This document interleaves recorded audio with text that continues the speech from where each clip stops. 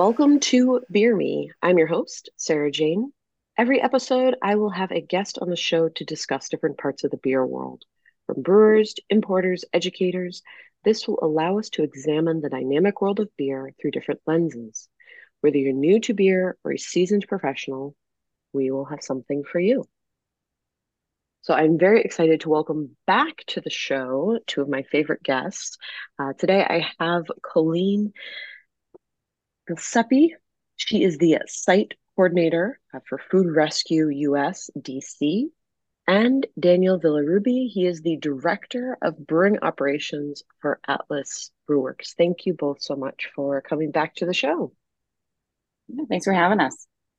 Yeah, for sure.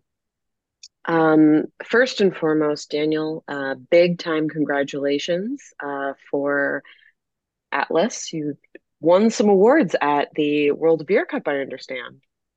Yes, thank you. We won a gold medal for our silent neighbor in the export stout category.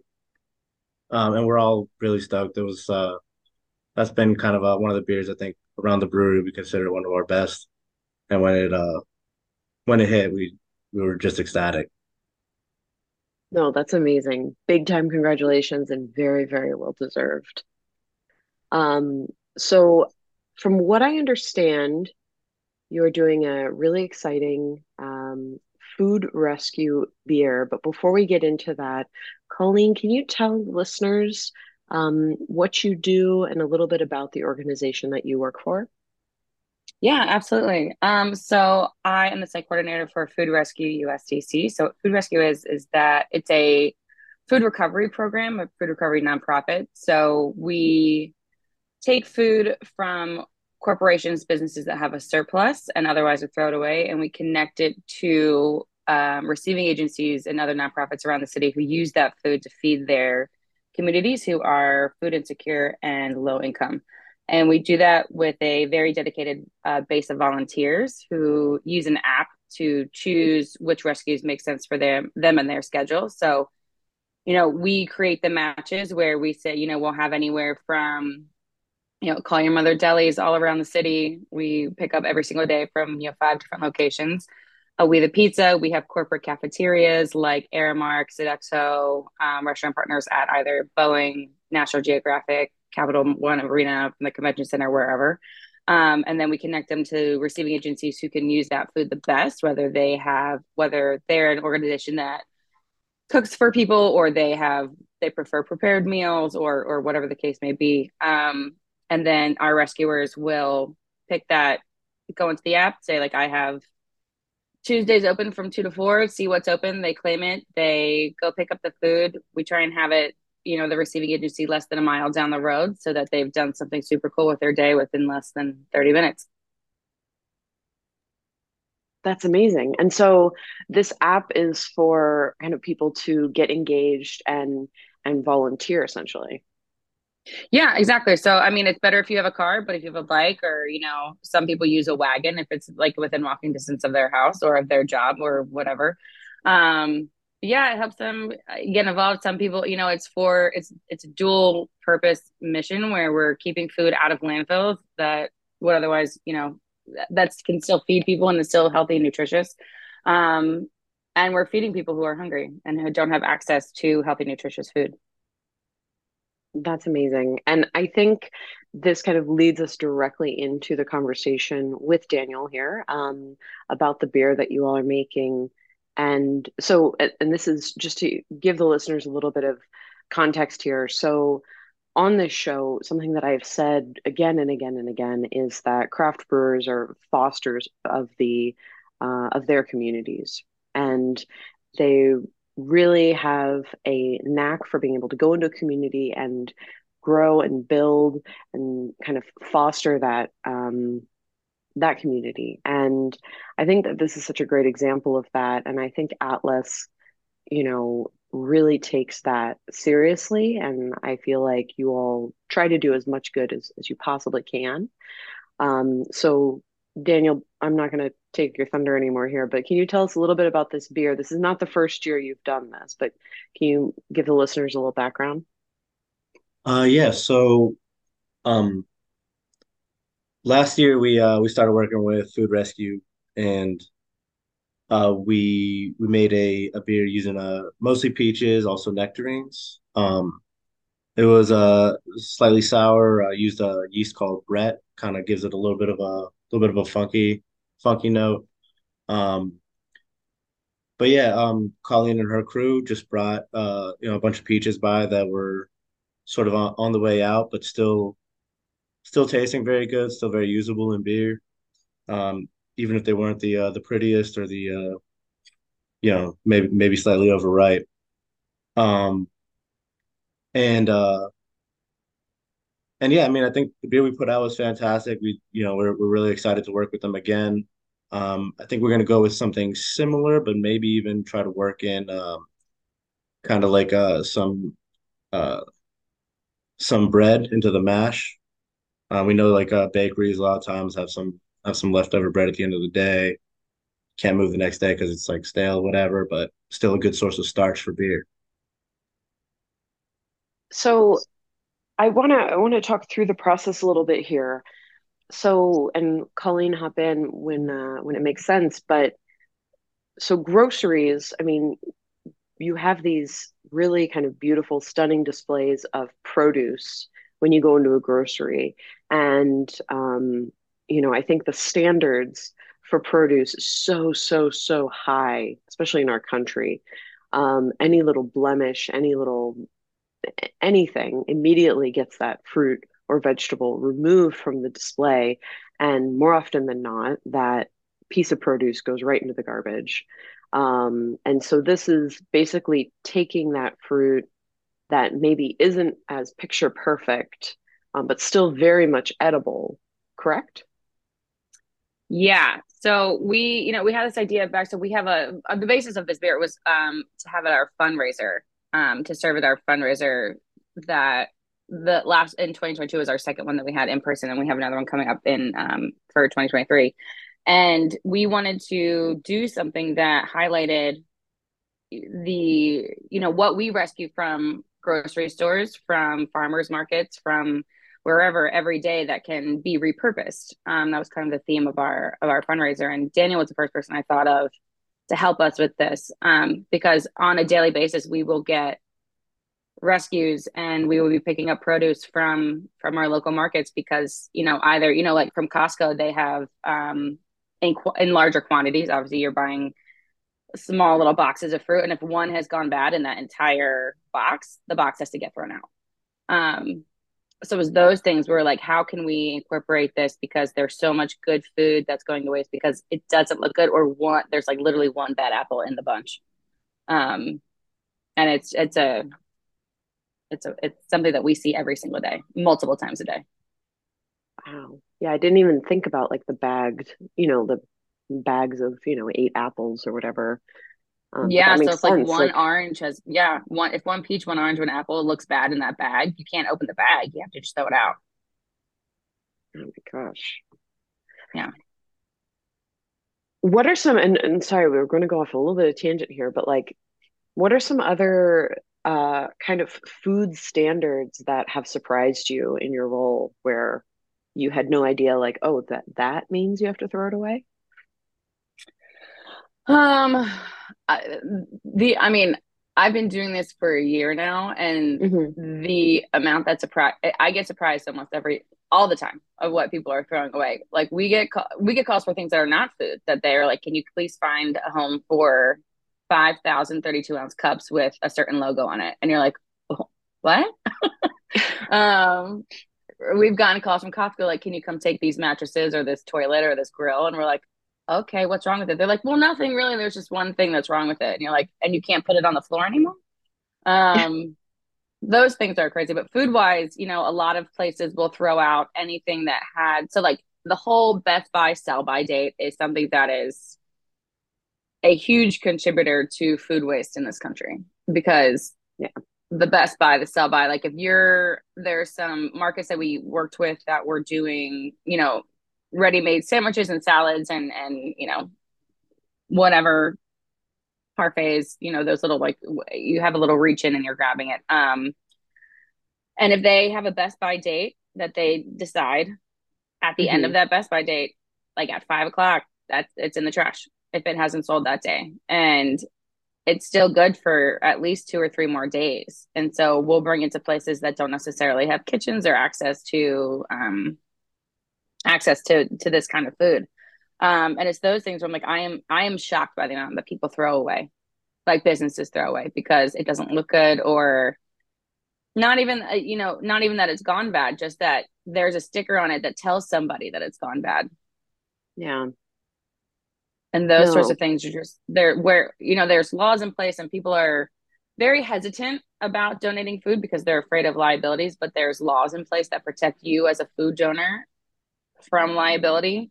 Obviously, Oh, like, we're not taking people's trash. Like, that's another thing that we're doing. We're not giving people trash food. We're not taking things off of people's plates, like from a buffet or anything like that. But there yeah. are laws in place.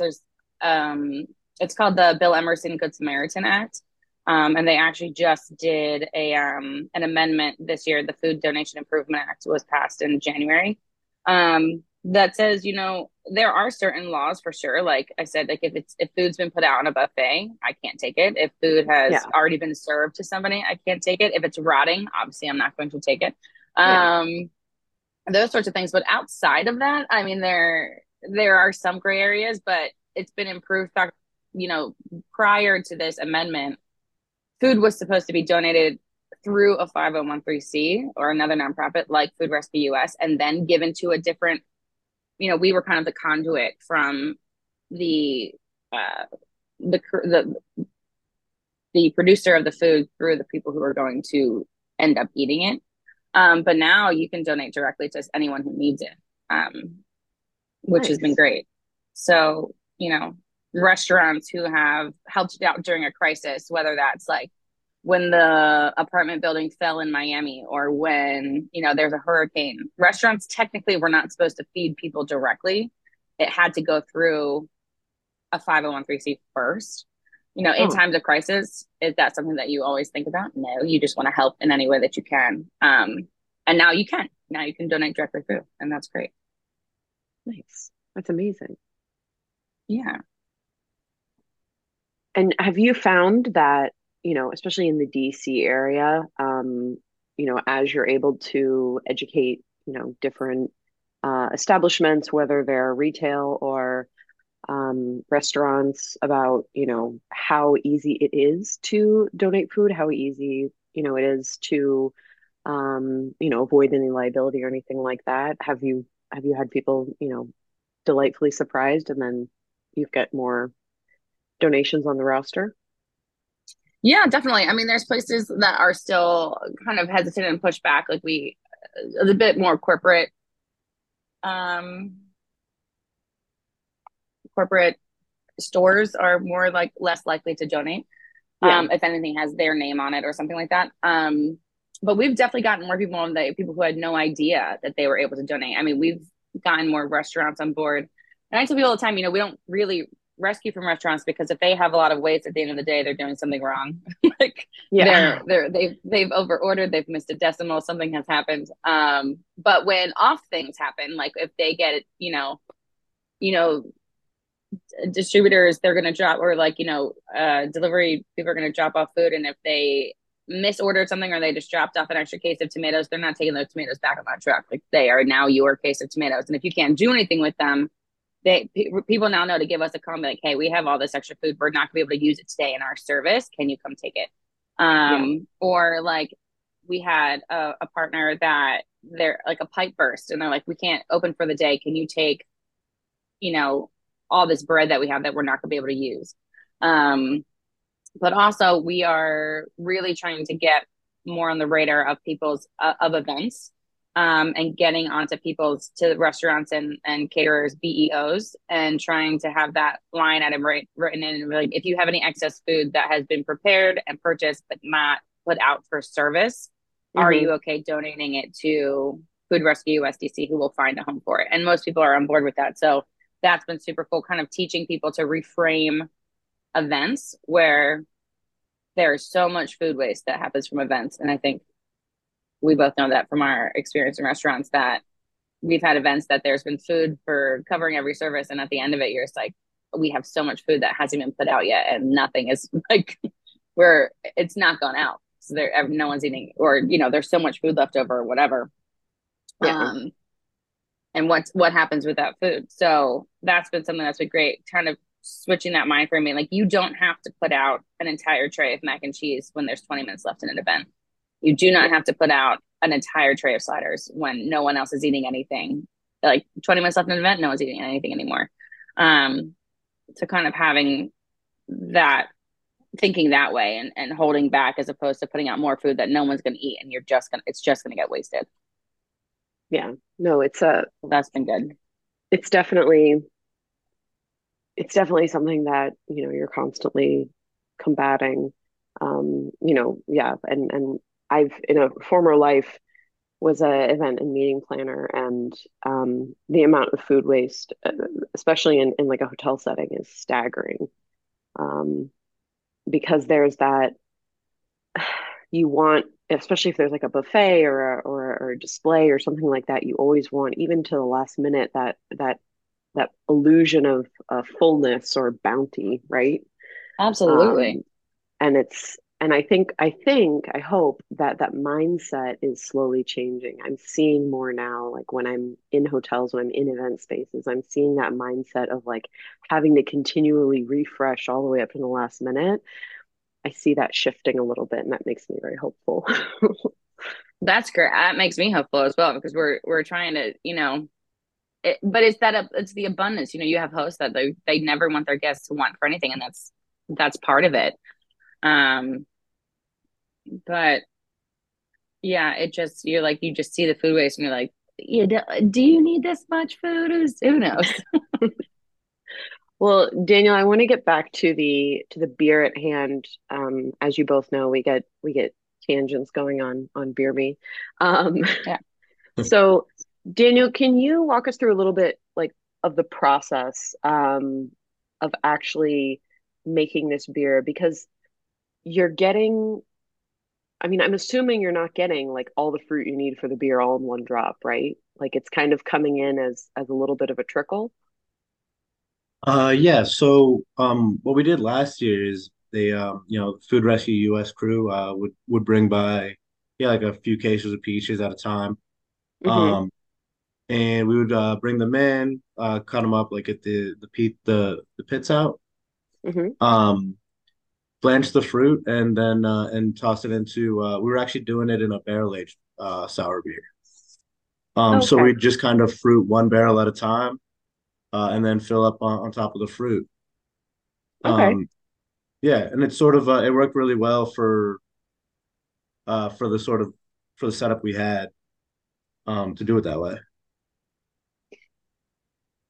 And for Um, listeners, blanching is just kind of like a quick dip in some boiling water for produce. And I'm assuming, Daniel, that's for like a cleanliness aspect. yeah. Typically the microbes that grow on fruit, they can kind of ferment the beer separately and produce their own flavors. And just for sake of control, Hmm. we want to make sure that we're sort of killing those off. Sometimes they produce wonderful flavors, sometimes not so much. But yeah, so for the sake of control, we that's what we did the blanching for. And then about how much fruit are you putting in a barrel? Uh, I have to go back through my notes now, actually, but No, no, no, you're good. I want to say it was roughly like 60 pounds of fruit in a barrel. Hmm. Um, it's a good bit. I think they're like 59 gallon barrels. Yeah. Um, and with the amount of the space the fruit takes up, we're probably getting about a pound and a half per gallon of beer. Um, but it gives it a delicious. It gives it like a really like fantastic, really full fruit flavor. Some of those sugars get fermented, so it's not super sweet. Um, but you are left with like the flavor of the peaches. Nice. And I think um, it is important to point out that a lot of breweries, when you're trying to brew a beer that has that fruity, if any kind of fruit flavor, buying whole fruit is the most expensive option. I mean, there are purees, there are um, syrups, and there's all kinds of there's artificial flavoring components that you can buy. There are all different options. There's a spectrum for brewers to work with, but and Daniel, correct me if I'm wrong, but whole local fruit is probably your most expensive option. Yeah, pretty much. In the past, we've been able to kind of work with farmers markets where we maybe buy whatever they've got left at the end of the market for a bit cheaper than they'd otherwise sell it, so they don't have to transport it back and forth and sort of pay for the extra gas of moving the fruit around. Hmm. Um, but overall, even then, it's it does get, like you said, pretty expensive. So this is kind of an awesome way for us to you know not take any food off any plates, but at the same time save some money on making some fantastic beer. Yeah, no, I mean this is lots of wins kind of all at once.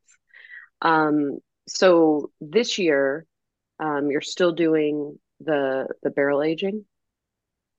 Yes. Okay. And it's just peaches or a collection of stone fruits?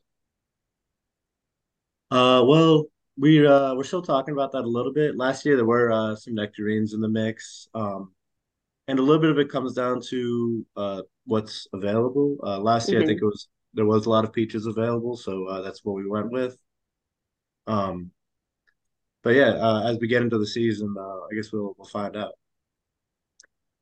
Yeah, I think And last year was, August when we were July, August when we were doing this. And so that was the peach Yeah. season. And we would grab at our farmers markets, we have this team, especially at DuPont, who, at the end of the market, they run around in a frenzy and getting gleaning the markets from the vendors so that they don't have to bring the food, what they did not sell that day back to their farms because there's not a whole lot they can do with it. So we have a few different teams that come and pick up for their pantries or for their, whatever their agency is. And so that's how we were able to kind of get apricots or not apricots, peaches and nectarines were kind of something that we were able to get a ton of from mostly the farm Toygo farm, which is I believe out in Virginia, but I could be wrong about mhm, that. Um, they were huge um, donators for the peaches this year. that's amazing. And um, is this the only brewing project that you've worked on as far as, or are there other breweries that you've worked with for beers and food waste? We had done one for Earth Day and for Food Waste Prevention Week, which happened in April. And we had Hmm. worked with Urban Garden Brewing, who's a contract brewer with City State. Nice. And we were using bread from Raven Hook Bakehouse. So we were part of this. There's a food waste prevention group, and so they had asked us to facilitate because we get bread from Raven Hook Bakehouse almost every day, and they had bread that was about to turn and they couldn't donate it anymore, so they froze it for us and kept it until we were ready till Urban Garden Brewing was ready to start brewing, and they ended up brewing it at Right Proper because I believe City State at the time their boiler was broken or something was going on, so they brewed it at Right Proper and they had this little event which was great, and the beer tasted great. They used sourdough with Mm, it was a wheat beer with I want to say mango. Yeah, it was delightful. nice. So we're And trying yeah, to kind of incorporate it into Daniel's beer this year, trying to get some bread from probably Raven Hook as well, um, and see what we can do with that.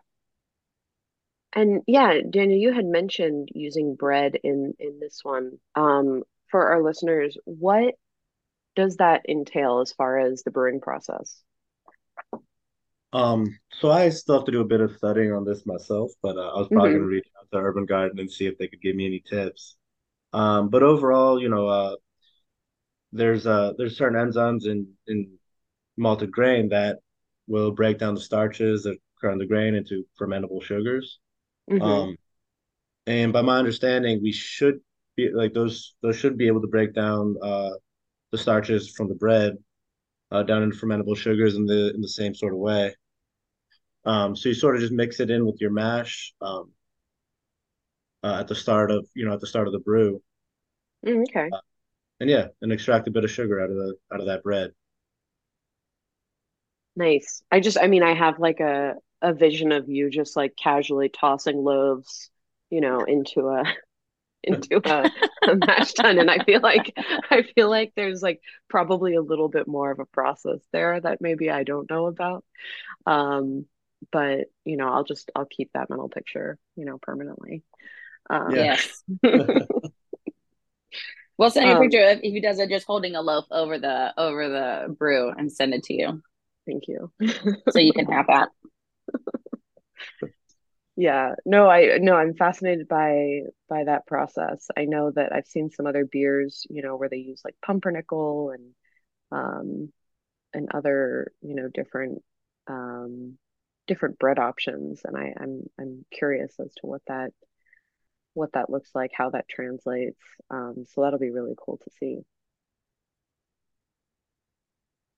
Um, so Daniel, I wanted to also highlight, kind of off the topic here. Um, Aside from your awards, aside from food rescue and all the exciting things that you have going on and going into the busy, busy summer season, you all are opening a new brewery. We are. We are opening a brewery in Alexandria, a Hmm. small brew pub setup. Um, at a place called Carlisle Crossing. Nice. Um, I'm very excited for this, right by my house. yeah, yeah, and we talked a bit before this, but we'll also be bringing Andy of Andy's Pizza with us, so there'll be pizza available there too. Nice. Um, yeah, it'll be a small 10 barrel brew house, 10 barrel fermenters and bright tanks. We'll still have the favorite core beers on, but we'll also be brewing some special things that will just be served over at the Alexandria Brew Pub. Um, don't have any information just yet as to what that's all going to be, but a lot of them are going to be rotating, and yeah, we're very excited. It is slated to open late this year. Nice. That's awesome. And so with that kind of smaller system, is this maybe an opportunity to like this will be a space where you can try out new beers, like maybe a little pilot situation? Yeah, so we do actually have a very small pilot system at our main facility in Ivy City, Hmm. little 3 barrel system. Um, but in the past, we have messed around with scaling things up to the 10 barrel brew house in our Navy Yard location before we go all the way to the 20 barrel system at Ivy City. It gives us a kind of like a great way to sort of step up the volume little by little and just really gauge our customers' um, thoughts on each beer and maybe Nice. tweak it along the way. So yeah, Alexandria will definitely be another outlet for a bit of that experimentation. Nice. That's awesome. I'm really, really excited for that. And um, you know, I feel like you all have done a lot of good for your community, and I'm excited to see you all embracing um, food rescue. Um, Colleen, can you give our listeners a little bit of, where they can get involved, maybe, a little information on the app? I definitely want to leave them with something to seek out. Yeah, absolutely. So anyone can download our app. Go to app.foodrescue.us and download it, and then you can kind of sign up as a rescuer and start seeing what makes sense for you in your schedule and your area. We're in all of DC, parts of PG County and Anne Arundel County, and then also Northern Virginia. So we have pickups in Alexandria as well. Fairfax, Tyson's Winter, and then we are having our fundraiser, and that will be September 21st. on H Street at Gallery O on H at, I think it's 1354 H Street in Northeast. And that's just a good time. We'll have Daniel's beer, which will be delicious, and other of our food donors and restaurant partners will set up and have bites, and different restaurants will have little cocktails as well with a silent auction and we have live cooking demos. We have a live band. So it's just a good time for a great cause, and it allows us to continue to grow and rescue more food and have more connections in the city. We're a two-man team here in DC. So we definitely keep busy, and we would love to be able to expand what we're doing. So that's always helpful. If you come to our event, would be fantastic. Yes, Yeah, and and as somebody please, who was there, oh, sorry. no, no, no, and somebody who's there, what? As somebody who was there last year, it was also just a really fun party. The food was great, and it was a blast. Nice. Well, Colleen, please let us know when like tickets go on sale, and um, be excited to make sure we get some people excited about that. Yeah, definitely. Um, Thank you. but anyways, thank you both for taking the time to come back on the show and talk a little bit about food waste and how to repurpose and get creative so that we keep more food out of landfills. And Daniel, I'm really excited for all that you have in store for Atlas. Do you have a rough idea of maybe when this beer will be available, or do you still have some available from last year? We did stow away one keg from last year, so that is sitting in our cellar. This Hmm. beer though, we're planning to debut it at the gala. At the gala. Okay, fantastic. Well, thank you both so much, and I will look forward to all that's in store for the coming year. Listeners, this has been another episode of Beer Me Radio. If you have any questions, comments, or concerns, feel free to reach out at Beer Me Radio on Instagram or beermeradio@gmail.com. Please like, subscribe, give all the stars anywhere you get podcasts. But we will catch you next time. Cheers. Thanks so Cheers. much.